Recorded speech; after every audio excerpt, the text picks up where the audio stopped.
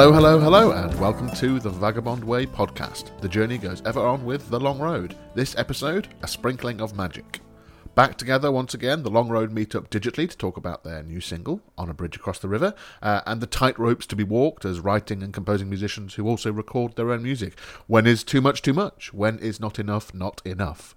We also join Kev on his jaunt to San Francisco, and Steve Bonham takes a look forward to an old song we might revive in the studio.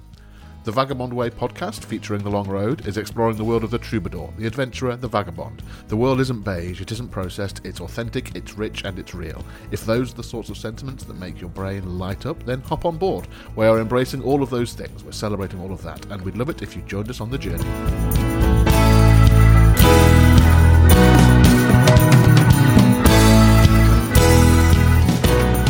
Greetings, I am Chris the Bish Leiden. It's great to have you with us for another week of vagabonding. Huge thanks to everyone who has liked, shared, supported or listened to our new single release from last week, On a Bridge Across the River. We're starting to get some traction with it now out in the world, so please do keep liking and sharing. The first section proper of today's podcast is me, Steve Bonham, the vagabond philosopher, and Kev, the big man Moore. We got together to have a chat about On a Bridge Across the River, and that's coming up in just a moment. Also, huge thanks to everyone who has watched the first episode of our Transatlantic Connection show on YouTube.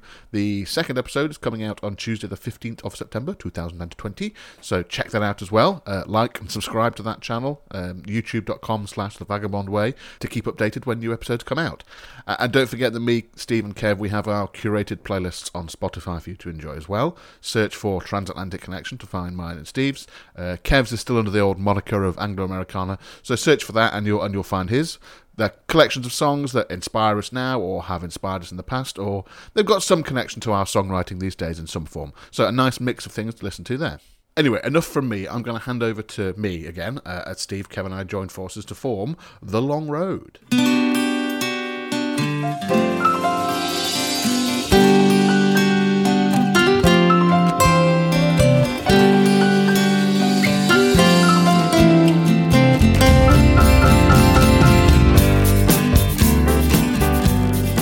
So here we are again, the three of us from The Long Road. Steve Bonham in Derbyshire at home. Hello. Kev from Spain at home. Hola. And me, Chris the Bish, I'm at home in Manchester. And this week we're talking about our brand new single, which was launched last Friday. Hopefully you've heard about it on the podcast. It's called On a Bridge Across the River. It is the lead single from our upcoming EP in a couple of months, called Out of the Darkness. Steve, how's it going so far? How's this first week been of having launched the new single? It's different to the old days, isn't it? When you used to kind of have a gig or a party or something. It kind of starts in lots of places all at once. But I think we're doing all right. The Spotify numbers started to tick over today. And I know it's getting radio airplays because people have been telling me. Lovely feedback. Really got it. And the video's going down well too. I don't know what the numbers mean, but the numbers are ahead of the other numbers. I think that's a good thing. Yeah, I think so. I wish the analytics pages on all these sites just said that sometimes, just in big letters. It's a good thing. It's a good thing. And not worrying about these percentages and all that stuff. It's so complicated. Chill, man. That's all I need to say. But I'm getting some good feedback about it too. I think it's been well received. So. And it's kind of funny to think that, a month ago or whenever it was when we were having a chat like this, and we were gearing up for one of the other tracks off the EP to be the lead single, and then in the course of 90 minutes, everything changed. In this case, it's usually me, but completely and utterly Kev's fault, really. Yes, I fear you're rubbing off on me, Steve. It's a bit worrying. But it's funny because coming out of the studio, I think we all thought we'd done an all right job with this one. Yeah. And I think Steve had his reservations, but I thought, I think it sounded good. But then it's when you compare the original version we came out of the studio with to this one now, you just think, were we going to settle for that? Yeah. And it's amazing, isn't it, that it was missing that little sprinkle of magic dust, whatever it was. I think one of the things with studio work is, with the best will in the world, I mean, we're pretty good with that. We take our time and record things as best we can, and try not to put too many constraints on the time factor, and get it done, to the best standard we can. But you still can't legislate for that time when you just sit with it for a while and let it wash over you and go back to it and listen again. I mean, there is an art to it, isn't there, that when you start to write something, sometimes things flow very, very quickly and it all kind of makes sense, and other times you do a bit and you leave it for a night, and you come back to it the next day, and go, okay, yeah, that was fine, but I'm going to change this or do that. I don't think the ingredient of time in the creative process can ever be underestimated. No, absolutely. Sometimes the only solution to an artistic problem, if you like, is time. Is letting the brain wash over things. My cousin, who's an artist, I remember years and years ago going to see her exhibition, which was she was very, very avant-garde. I asked a sort of ignorant question, what's it about? And she said, I won't know for a few months.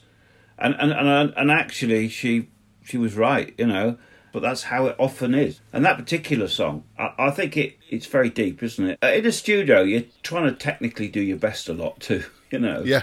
There's a lot of good little bits in that song that needed to be executed really, really well. And then in doing that, we've been the crafts people. Yeah. And then we needed to come away and let it settle and say, let's put some art back into it, I think we've sprinkled the spice on it now, and it's... Yeah, it's interesting what you say about that. Some songs, I think probably one on the earlier LPs, one of the earlier EPs, I can't remember which one it was now, but it came together really, really quickly and didn't need any more than that. But I've had instances with other albums I've worked on where one particular song on the album seemed to be laboured, but it wasn't really. It needed that amount of time on it. It needed consideration because some songs just come together that way. It's as you say, time's an ingredient that shouldn't be underestimated.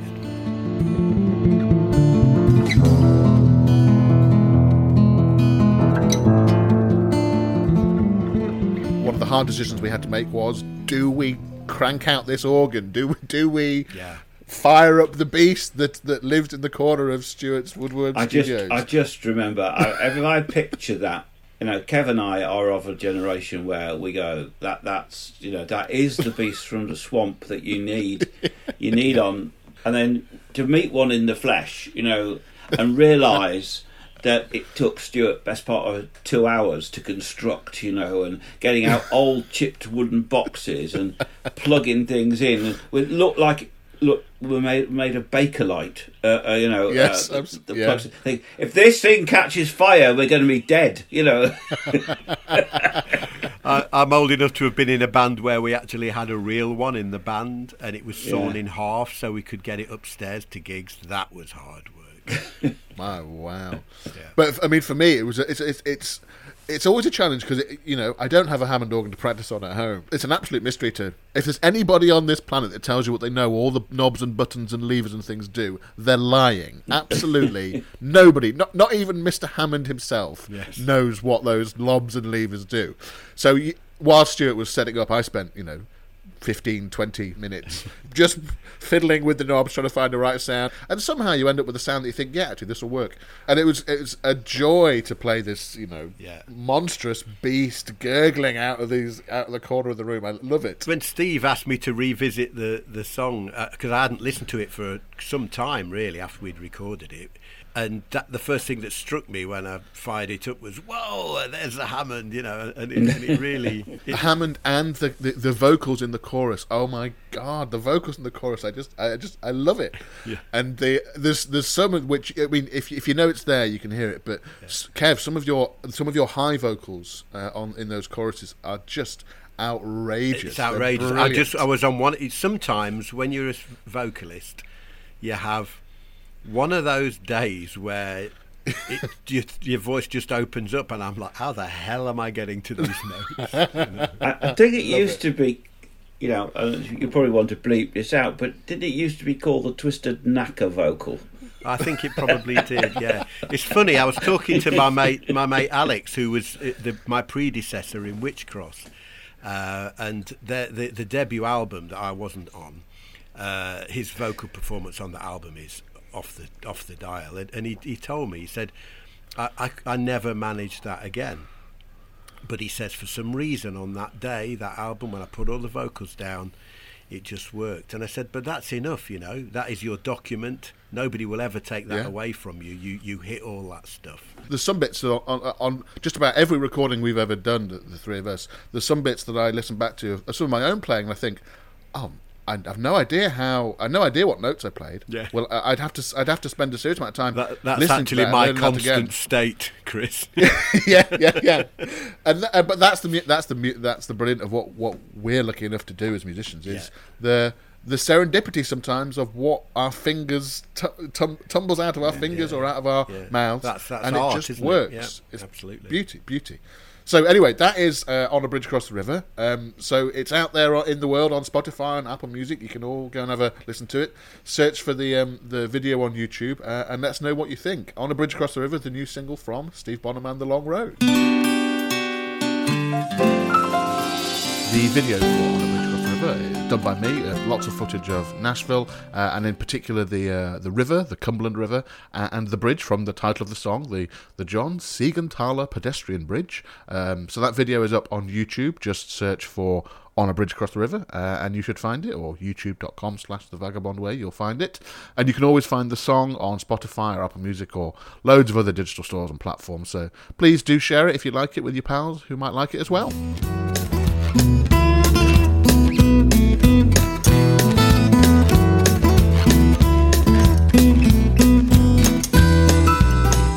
This week, Steve Bonham takes us into the history and the form of a song we've been playing live for years now, and it's a good one in my books. It always goes down well, and it's great fun to play. It's called London Midnight Talking, and I'm going to hand you over to Steve.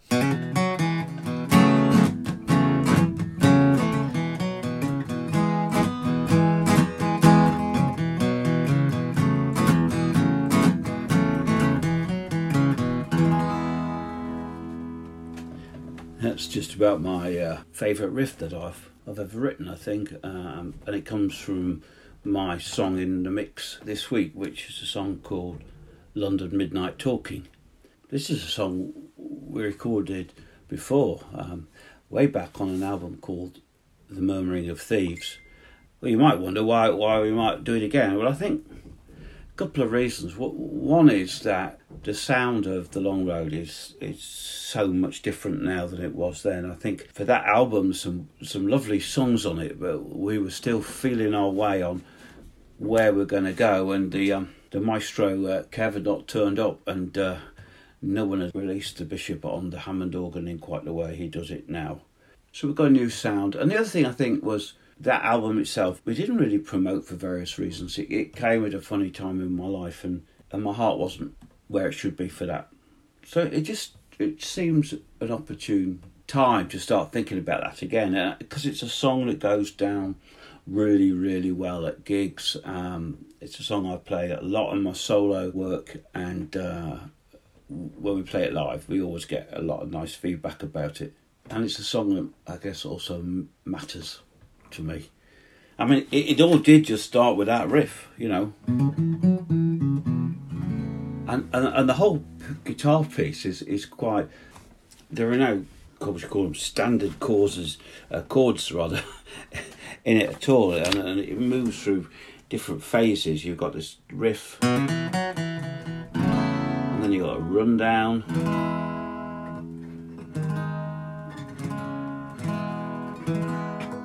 And you've got a middle bit.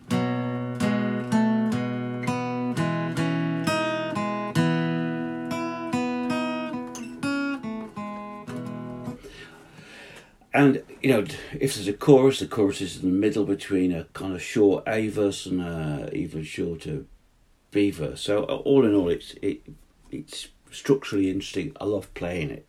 And then the topic of the song, well, like with a lot of songs, the title came first, and it just hung there like a catalyst, a seed, if you like, waiting to grow into something. And that was the phrase London Midnight Talking.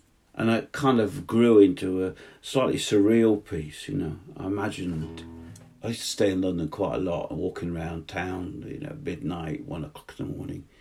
You'd see all these little conversations going on, you know, in the shadows and down the little alleys and outside the exit doors of clubs and pubs.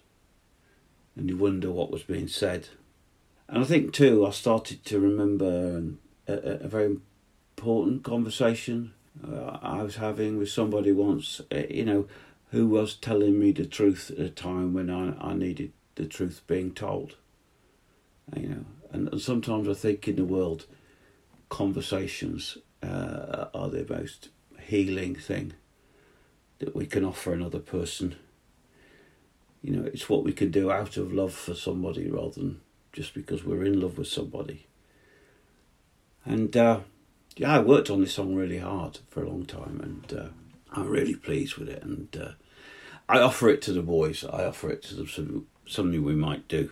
And Kev's always got a challenge because on the original, Dave Pegg played the bass.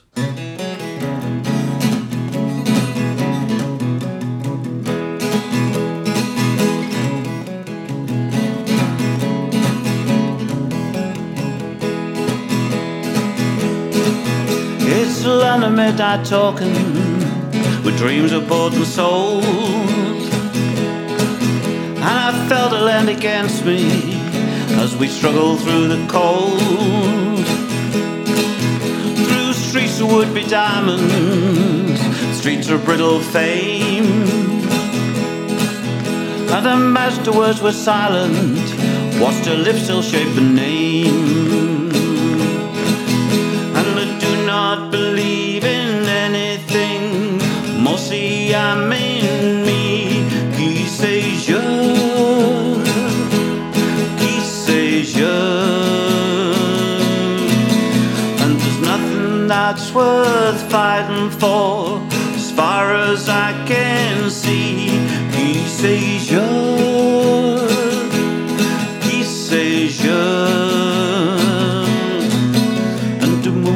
Shone mislingered o'er the old serpentine, stars hung bravely like bold Celandine. Summons up all ghosts, the will to hide away, the words still lingered like a spell at the dawning of the day.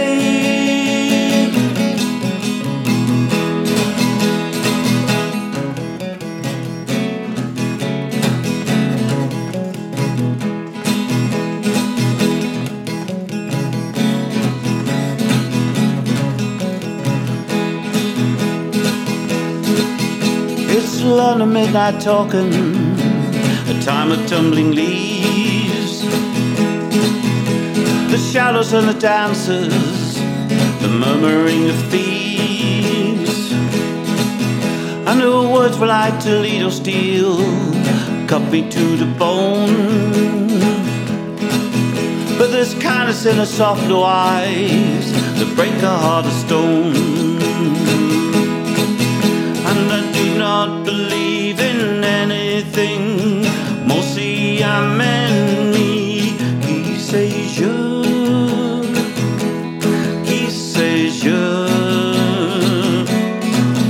And there's nothing that's worth fighting for, as far as I can see, qui sais je, qui sais je. Over Chelsea, a breeze across the Thames, red dress, dark hair, we circle round again. One more for the road, set the night alight, a single kiss and she was gone. Watch the taxis fade in light.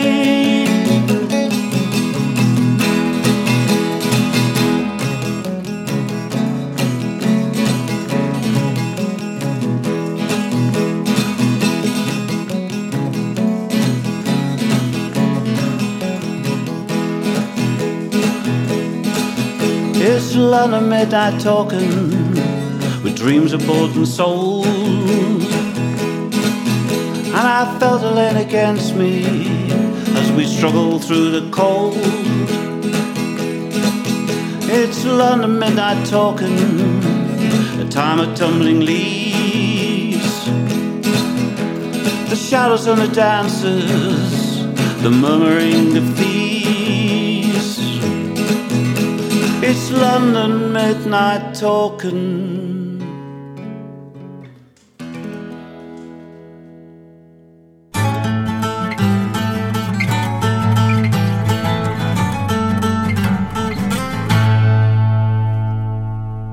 everyone, and welcome once again to Kev's Cafe Corner.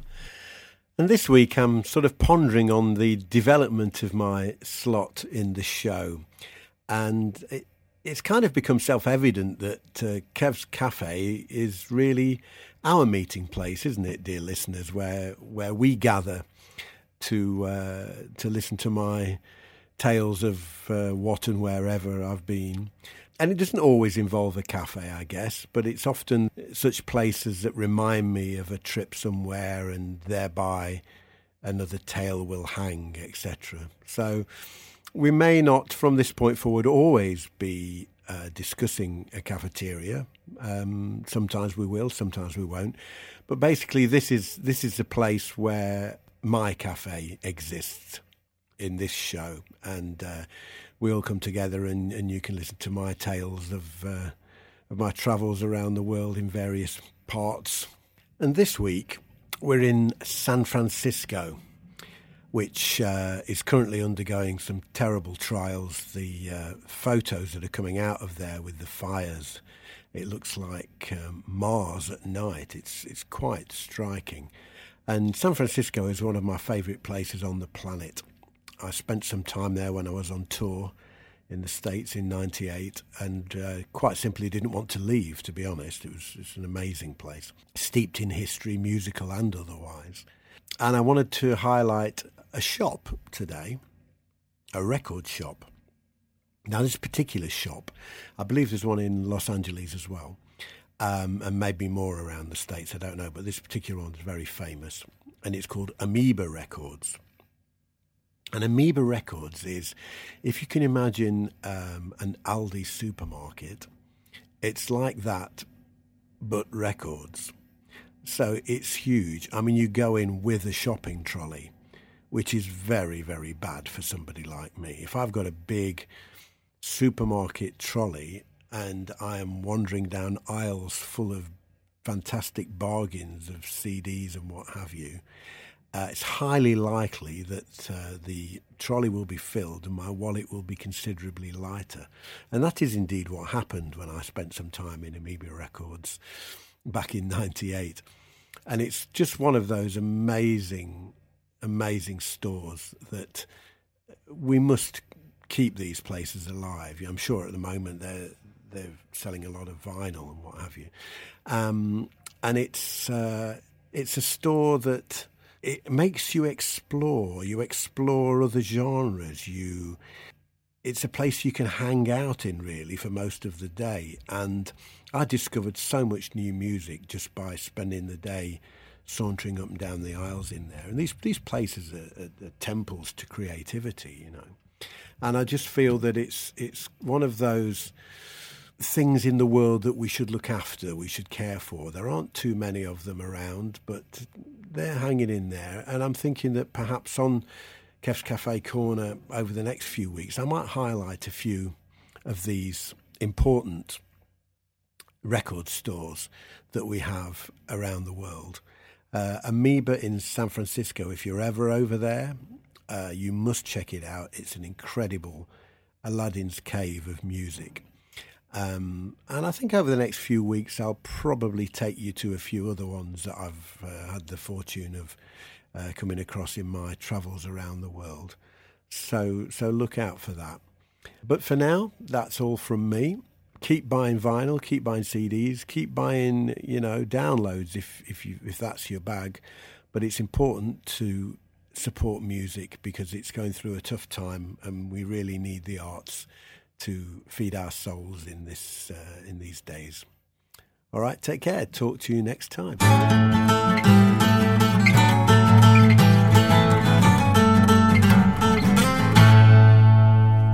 I'd absolutely echo Kev's sentiments there. The world is in a tricky place right now, in many, many senses. And there are some things which will be lost for a while, some things lost forever. And some of those things won't be missed. But, forever the human race has had creativity and the arts. We've always needed to express ourselves. Amoeba Records in San Francisco there sounds like a great one-stop shop for all kinds of musical taste. I've had a quick look at the pics on the website, and I can just picture Kev, loading up a trolley full of records and CDs, and then going home and listening to each and every one of them, posting a thoughtful comment and a picture on Facebook as he goes, as is de rigueur these days. If you can, support your local shops, your local artists, and your local centres for the arts. Buy a piece of merch, or go and use their cafe if it's open, or download the latest album, or donate to their crowdfunder for their next project, or just tell some pals about their stuff and why you think it's great, and why your pals might like it as well. Word of mouth is a powerful ally. There continue to be tough times ahead, and we're going to need the arts and artists to help make sense of it all, so please do what you can to support.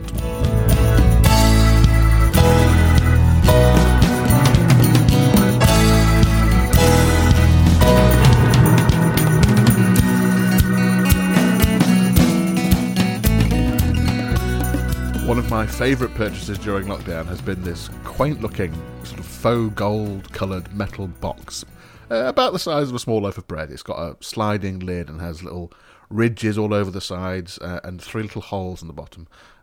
To me, it looks like a prop from a Doctor Who episode from the 70s. Maybe that's why it's tickled me so. It should contain a glowing orb that the Doctor's companion slowly uncovers and reaches down into the box to touch before being thrown aside by some cosmic blast, and their friend imperiled, the Doctor leaps into action to save them over the course of 4 23-minute episodes. As it happens, this metal box is, in fact, a loaf tin. This section is the Bishop's Daily Bread. And I've made loads of little loaves with this tin. My quest, though, is to create the perfect square loaf. Okay, I can hear the pedants out there, my late father, chief amongst them, declaring, "You mean cuboid? A square is a 2-dimensional thing. A cuboid would be 3-dimensional. Yes, fine, because no one knew what I meant when I said square loaf, obviously. Okay, a cuboid loaf, then. That's the dream. Like they have at the supermarket. Precisely the right shape for a ham sandwich made with that square ham. Now, there's 2 main factors as far as I can see, the shape and the internal texture. Internal texture is a mystery to me. How do you get that fluffiness? There must be a way. They, Big Baker, as opposed to Big Farmer, they do it.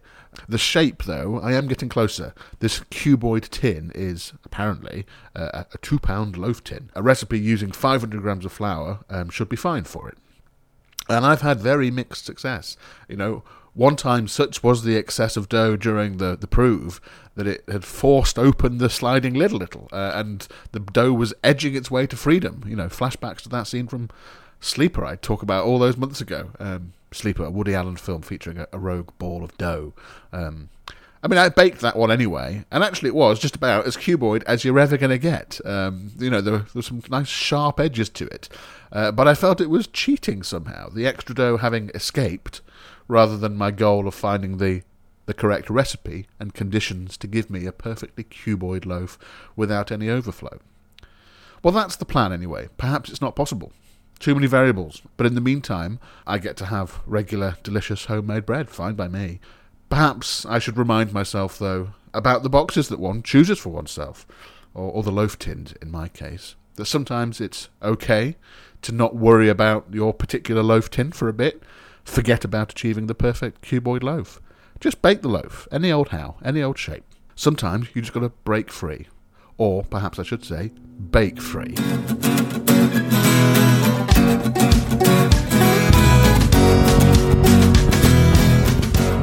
So that's it for this week. Thanks for listening wherever in the world you are. Remember to subscribe to this podcast. We're on Apple Podcasts, SoundCloud, Spotify. The next episode will be out next Friday. Don't forget to join us on YouTube for the Transatlantic Connection show and become part of the Transatlantic Connection movement. Head to youtube.com/The Vagabond Way. You can find us on Facebook, The Vagabond Way, or Steve Bonham and The Long Road. All of our music is on Spotify and Apple Music. Go and have a listen. Give us a follow. If you like what you hear, share it with your pals who might like it as well. We are on Patreon at patreon.com/The Vagabond Way. So big thank you to our Patreons and a special shout out to Orla Flynn, James Lydon, Yvette Lydon, and Trish Taylor. Thank you for your ongoing support. Patreon is a great platform that makes it super easy for anyone out there, you, to support content that you love on a monthly basis. It gives you direct access to the people creating the stuff you love, us, hopefully, and you get to play an integral part in shaping the direction of the things that we make. So, become a Vagabonder. That's our name for our supporters on Patreon, to help us create music, live performances, books and short stories, this weekly podcast, our YouTube show, and some new things we're cooking up. As a Vagabonder, you can get the recordings and books we make for free, receive exclusive Patreon-only merchandise in the post, get regular behind-the-scenes updates from us, unlock access to exclusive live-stream performances and Q&As, and lots more. You can help us create something different, something that entertains, and something that inspires others. So, join us on the journey and release the vagabond within. Patreon.com/thevagabondway. Thank you once again, brave adventurers, vagabonds and explorers, for joining us on The Vagabond Way. Remember, the world isn't beige, it's authentic, it's rich and it's real. Embrace every last bit of it. Until next time, the journey goes ever on with The Long Road. Bye for now.